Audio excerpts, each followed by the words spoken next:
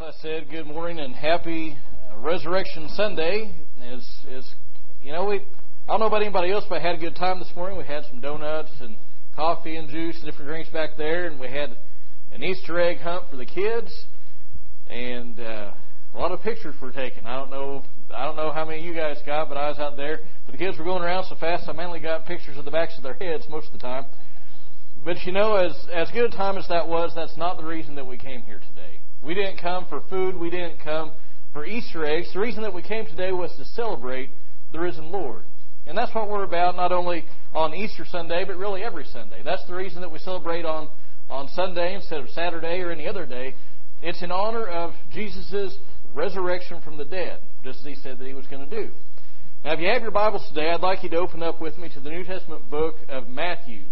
We're going to be Matthew 28. Matthew's the first book in the New Testament, and chapter 28 is the last chapter, and we're going to begin reading in verse 1. Matthew 28 and verse 1.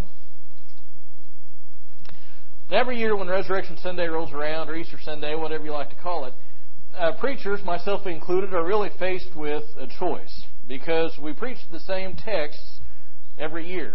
So then it's like, well, how do we approach this? Should we approach it from kind of an angle that maybe we've not looked at it before, or should we dig deep into theology, or should we do like one preacher so-called that I know of that said the resurrection didn't happen, it was simply a metaphor? How should we handle this familiar account?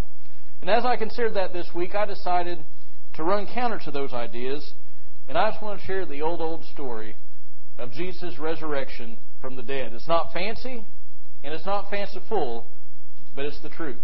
And it's a glorious truth. And so where we pick up, Jesus has been crucified on a Roman cross.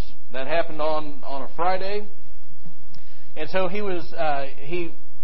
couple of his disciples, Joseph of Arimathea and Nicodemus, they got the body of Christ from Pilate, and they laid it in Joseph's tomb. Now Joseph had just had this grave carved out of the hillside, and so nobody had ever lain in it before. So they put the body of Christ in it. It was nearby.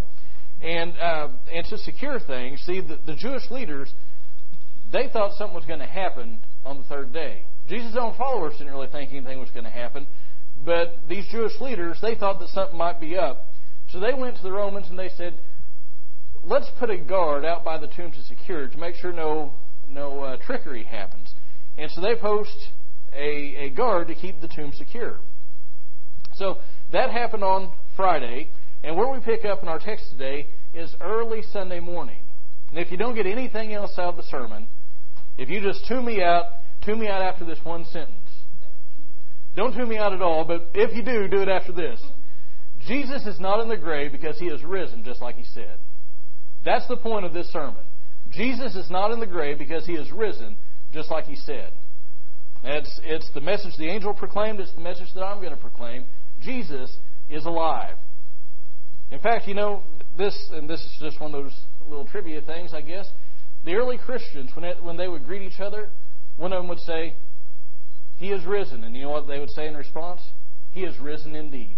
And that's a great thing. If anybody comes up to you today and says, "He is risen," you say, "He is risen indeed." Okay? Because it's a glorious truth. Anyway, stand with me if you would, and let's read Matthew 28, and we're going to read the first few verses. It says, "Now after the Sabbath, as it began to dawn toward the first day of the week, Mary Magdalene and the other Mary came to look at the grave. And behold, a severe earthquake had occurred, for an angel of the Lord descended from heaven, and came and rolled away the stone and sat upon it. And his appearance was like lightning, and his clothing as white as snow. The guards shook for fear of him and became like dead men. The angel said to the women, 'Do not be afraid, for I know that you are looking for Jesus who has been crucified. He is not here, for he is risen, just as he said. Come see the place where he was lying. Go quickly and tell his disciples that he is risen from the dead, and behold, he is going ahead of you into Galilee. There you will see him. Behold, I have told you.' And they left the tomb quickly with fear and great joy, and ran to report it to his disciples. And behold, Jesus met them and greeted them. And they came up and took hold of his feet and worshipped him. Then Jesus said to them, 'Do not be afraid. Go and take word to my brethren to leave for Galilee, and there they will see me. Now while they were on their way, some of the guard came into the city and reported to the chief priests all that had happened. And when they had assembled with the elders and consulted together, they gave a large sum of money to the soldiers and said, "You are to say his disciples came by night and stole him away while we were asleep. And if this should come to the governor's ears, we will win him over and keep you out of trouble." And they took the money and did as they had been instructed. And this story was widely spread among the Jews and is to this day. Thank you. You may be seated.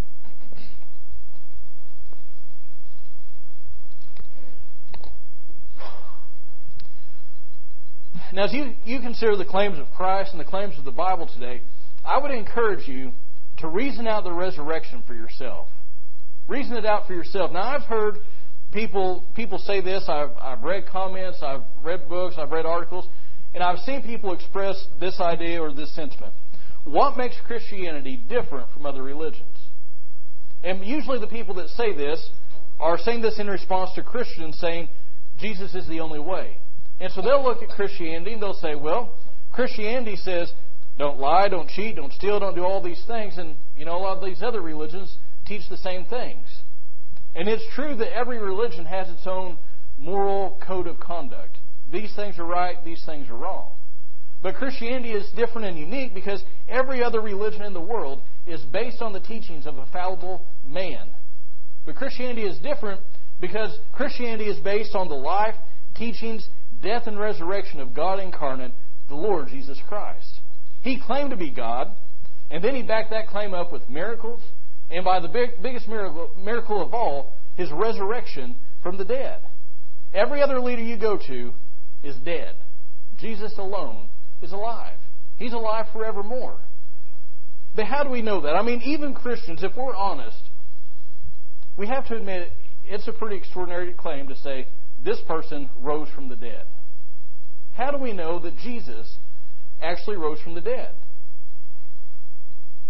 Well, if you watch TV, you'll see there's a lot of doubt about the resurrection. If you read a bunch of articles on the internet or books or whatever it is, there are a lot of people who come out against the resurrection. So I just want us to reason through this together. And I want to tell you that I believe the resurrection is the most reasonable explanation for the empty tomb. Now, the first thing we need to realize is the tomb was indeed empty. How do we know? Well, look at what happened. The angel of the Lord descended and rolled away the stone, and look at what it says in verse 6. He is not here, for he is risen, just as he said. Come, see the place where he was lying. Now, this is a key verse, because Jesus didn't need the stone to be rolled away to get out. You remember his disciples were meeting together one time, and he just showed up. He could just go through material objects after the resurrection. He didn't need the stone to get out. He didn't need it moved. It needed to be moved so we could get in and see that it was empty. And so it was empty, and that alone should cause a thinking person to pause. Lately, I've been getting into. I'm not a photographer. I'm an image maker. I like to just go out and take pictures of weird things. And one thing that's always interested me are old cemeteries.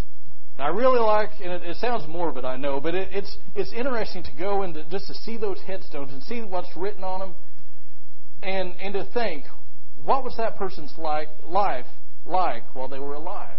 And you just think about all the history that's represented in one of those cemeteries. But if you go to any cemetery, if you go to your great-great-grandpappy's grave, guess what? He's still there. He's still right where they put him. If you go to any other leader, if you go to any person's grave, that person is right where they left him. But you know what? That's not the case with Jesus. His body is not there. And that should cause us to say, I wonder why that is. Why is his body not there? Well, it's incredible to me that 2,000 years later, there are people that say Jesus actually still is in the tomb, but people in antiquity didn't do that.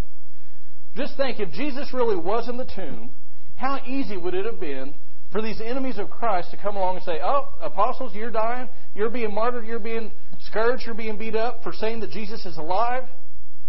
We can prove you wrong. We can prove that you're fake, and just drag out the body. They couldn't do it because his body was no longer there because he had resurrected. So what happened to the body? Well, what is the explanation given in verses 11 to 15? And you'll actually hear this reason given today. The disciples must have stolen it. Oh, well, that makes sense. Well, let's process that a little bit. The guards are going around saying, we were asleep, the disciples came and stole the body. Let's pretend there's a guard with us today, and we'll just interview him and see what he has to say. Okay, sir, tell us what happened. Well, Friday, me and some of the guys were at the barracks, and they came and said, a bunch of you guys need to go and guard this tomb. Guard a tomb? That doesn't... He's dead. He's not going to... Why would you guard a tomb? We just need to guard, make sure nothing happens. Keep it secure. All right, that sounds like a pretty easy gig. So we go out and we set up, and we're there for a while, and we get really tired, and we go to sleep.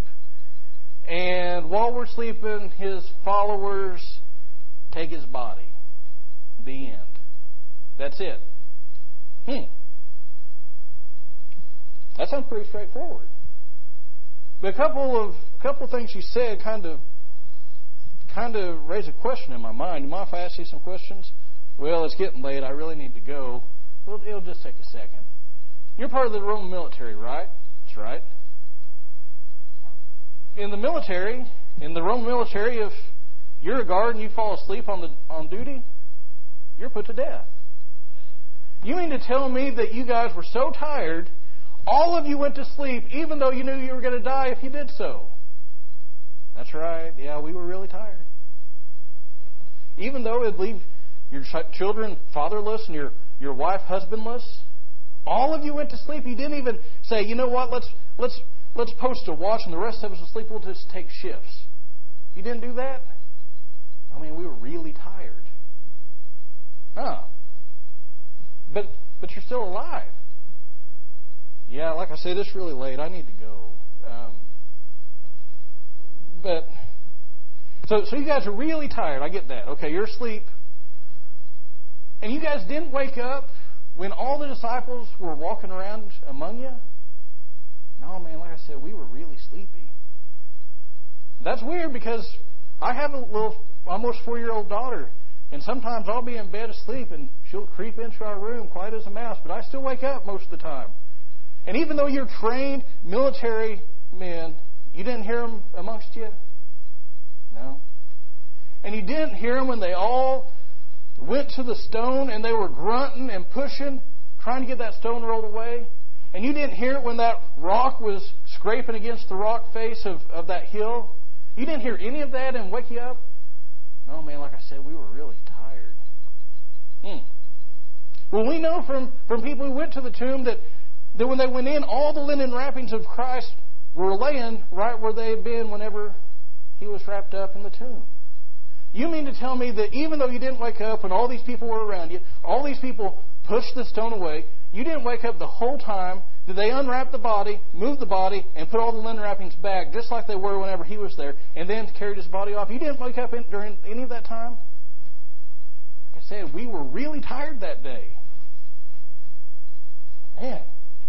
So you were dead to the world, right? That's right. Not conscious of anything, it sounds like. Nothing. Then let me ask you one last question. How do you know it was the disciples? If you're asleep and you're not conscious of anything, how do you know who it was that came and took the body? I mean, this lie that they came up with is so weak on so many fronts, it's laughable. But that's just the beginning. People say, oh, these ladies, they didn't know which tomb it was. Keep your place in Matthew 28. Just look back over in chapter 27. You may not even have to turn the page. And look at verses 60 and 61. It's talking about Joseph of Arimathea and Nicodemus. And they laid it, the body of Christ, in his own, that's Joseph of Arimathea's new tomb, which he had hewn out in the rock, and he rolled a large stone against the entrance of the tomb and went away. Verse 61 is the key. And Mary Magdalene was there, and the other Mary sitting opposite the grave. They were there when they were putting the body in. You mean to tell me from Friday evening to Sunday morning, they forgot where their Savior was buried? I don't believe it.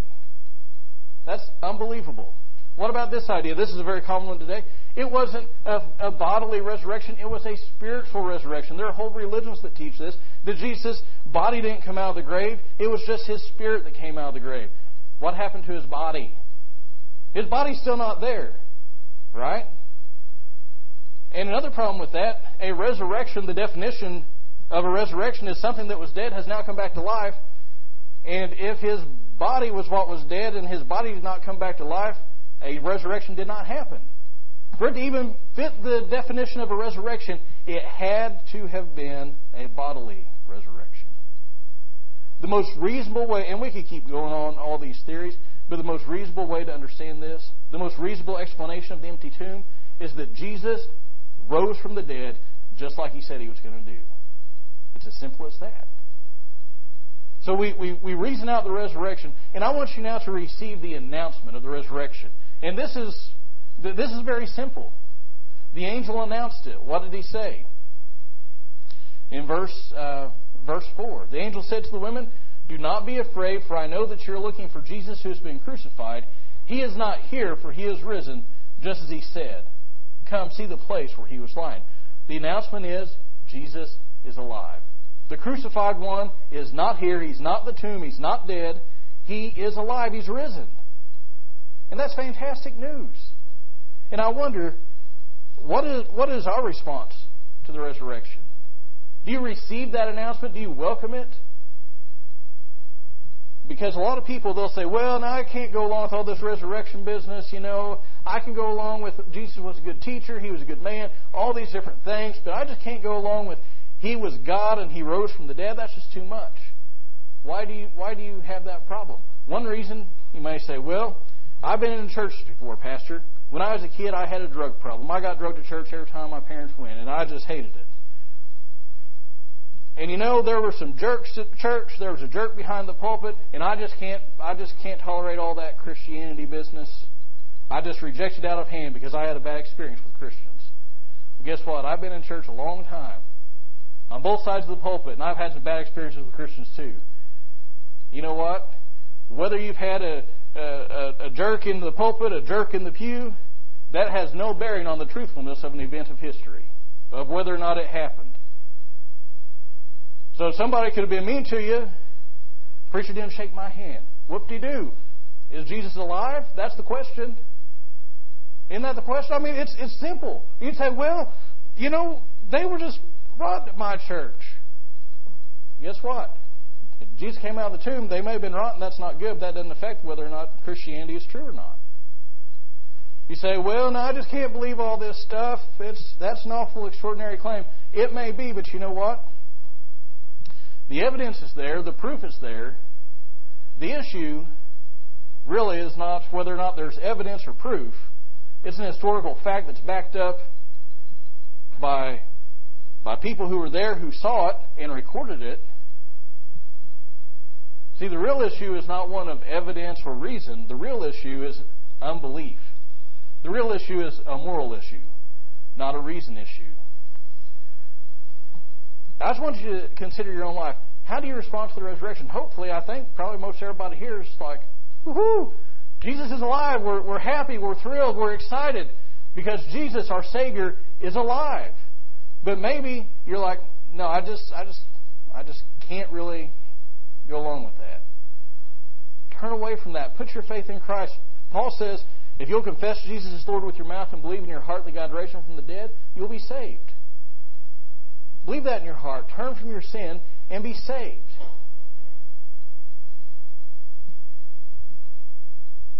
But here's, and I don't mean this as anything less than respectful.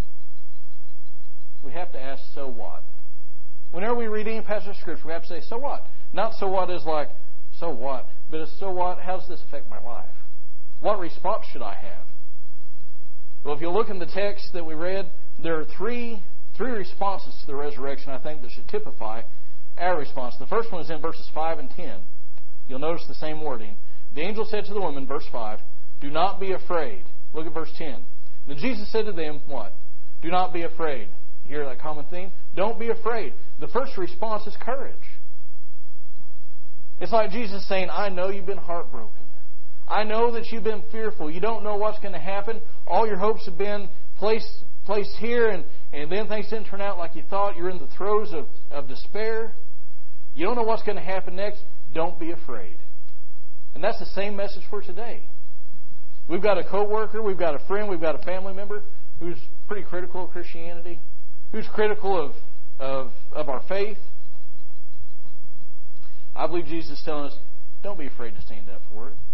Don't be afraid to tell them the truth, the facts, because we think, oh, these intelligent people on TV, they have all these letters after their name. They say the resurrection couldn't have happened, that Christianity is a shame. Who am I to argue? I'll tell you who you are to argue. If you're a child of God, that's who you are to argue. Has He changed your heart? Has He changed your life? Yes. Well then, don't be afraid of it. Don't be afraid of them.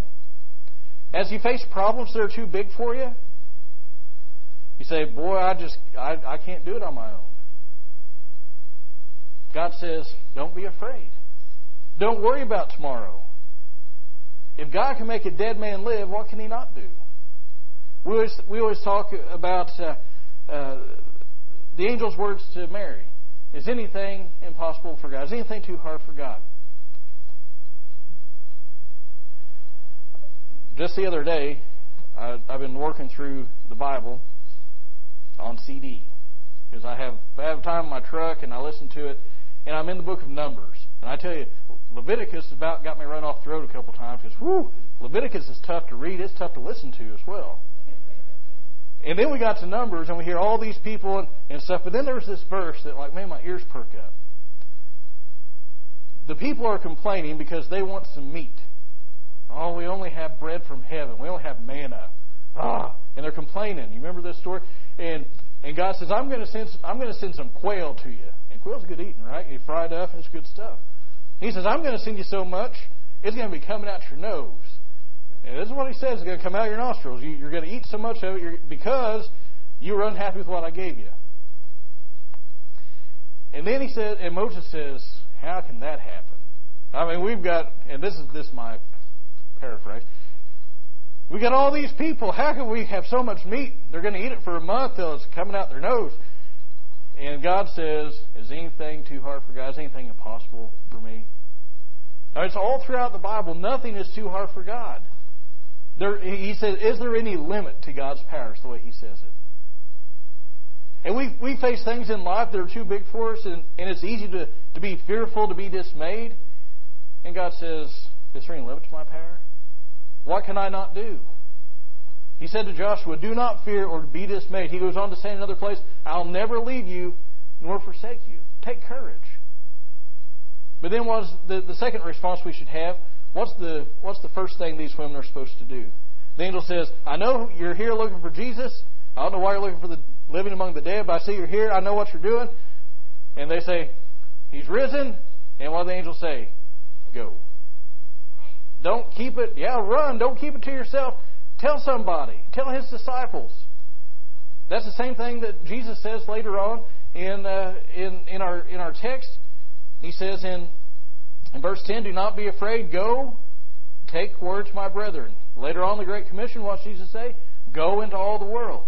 If you've experienced the resurrection of Christ for yourself, if you are a believer, a follower of Jesus Christ, you're on a commission. You are charged by Christ to go. Now, there are people that God specifically calls out and gives and sends, I believe, as missionaries.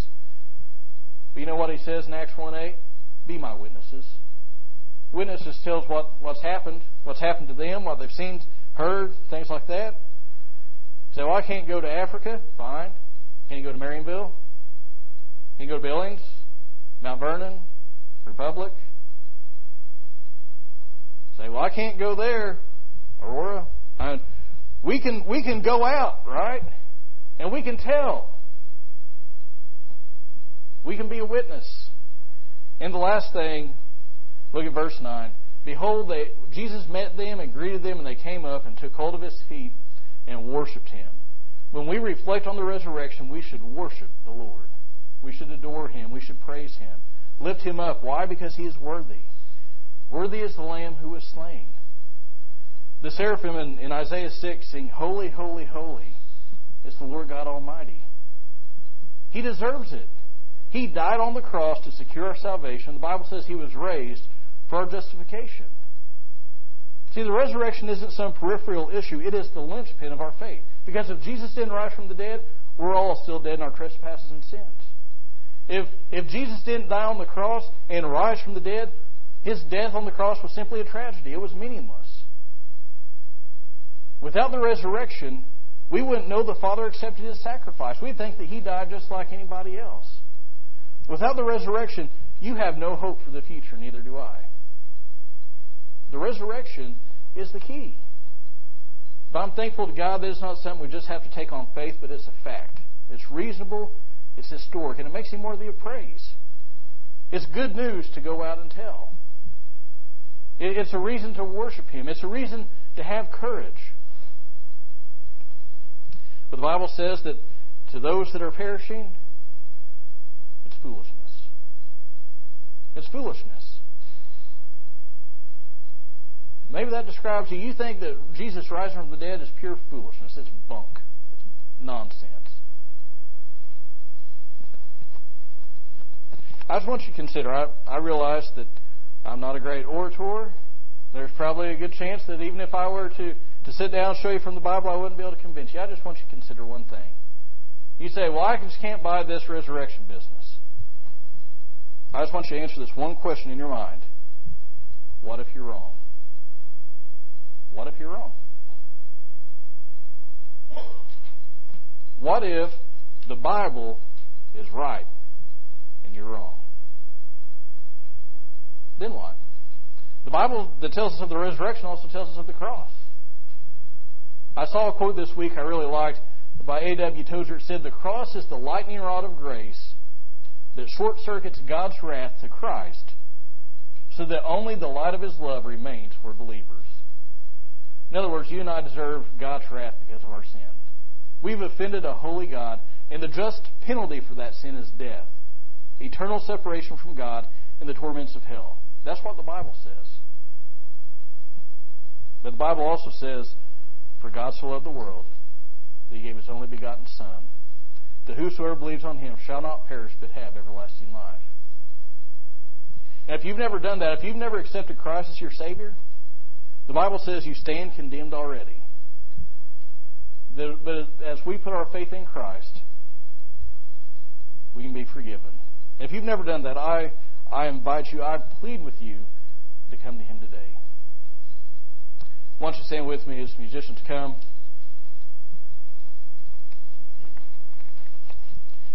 And as you stand, I ask that you bow your heads and close your eyes.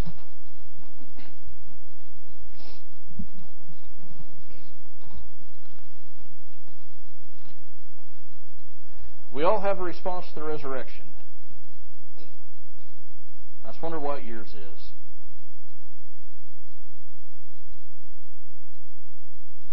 I can plead, I can encourage, I can exhort, I can do my best to give a reason for the hope that lies within me, but in the end, you're responsible for making your own decision. I can't make it for you. I can't force you to. That's something you have to freely choose.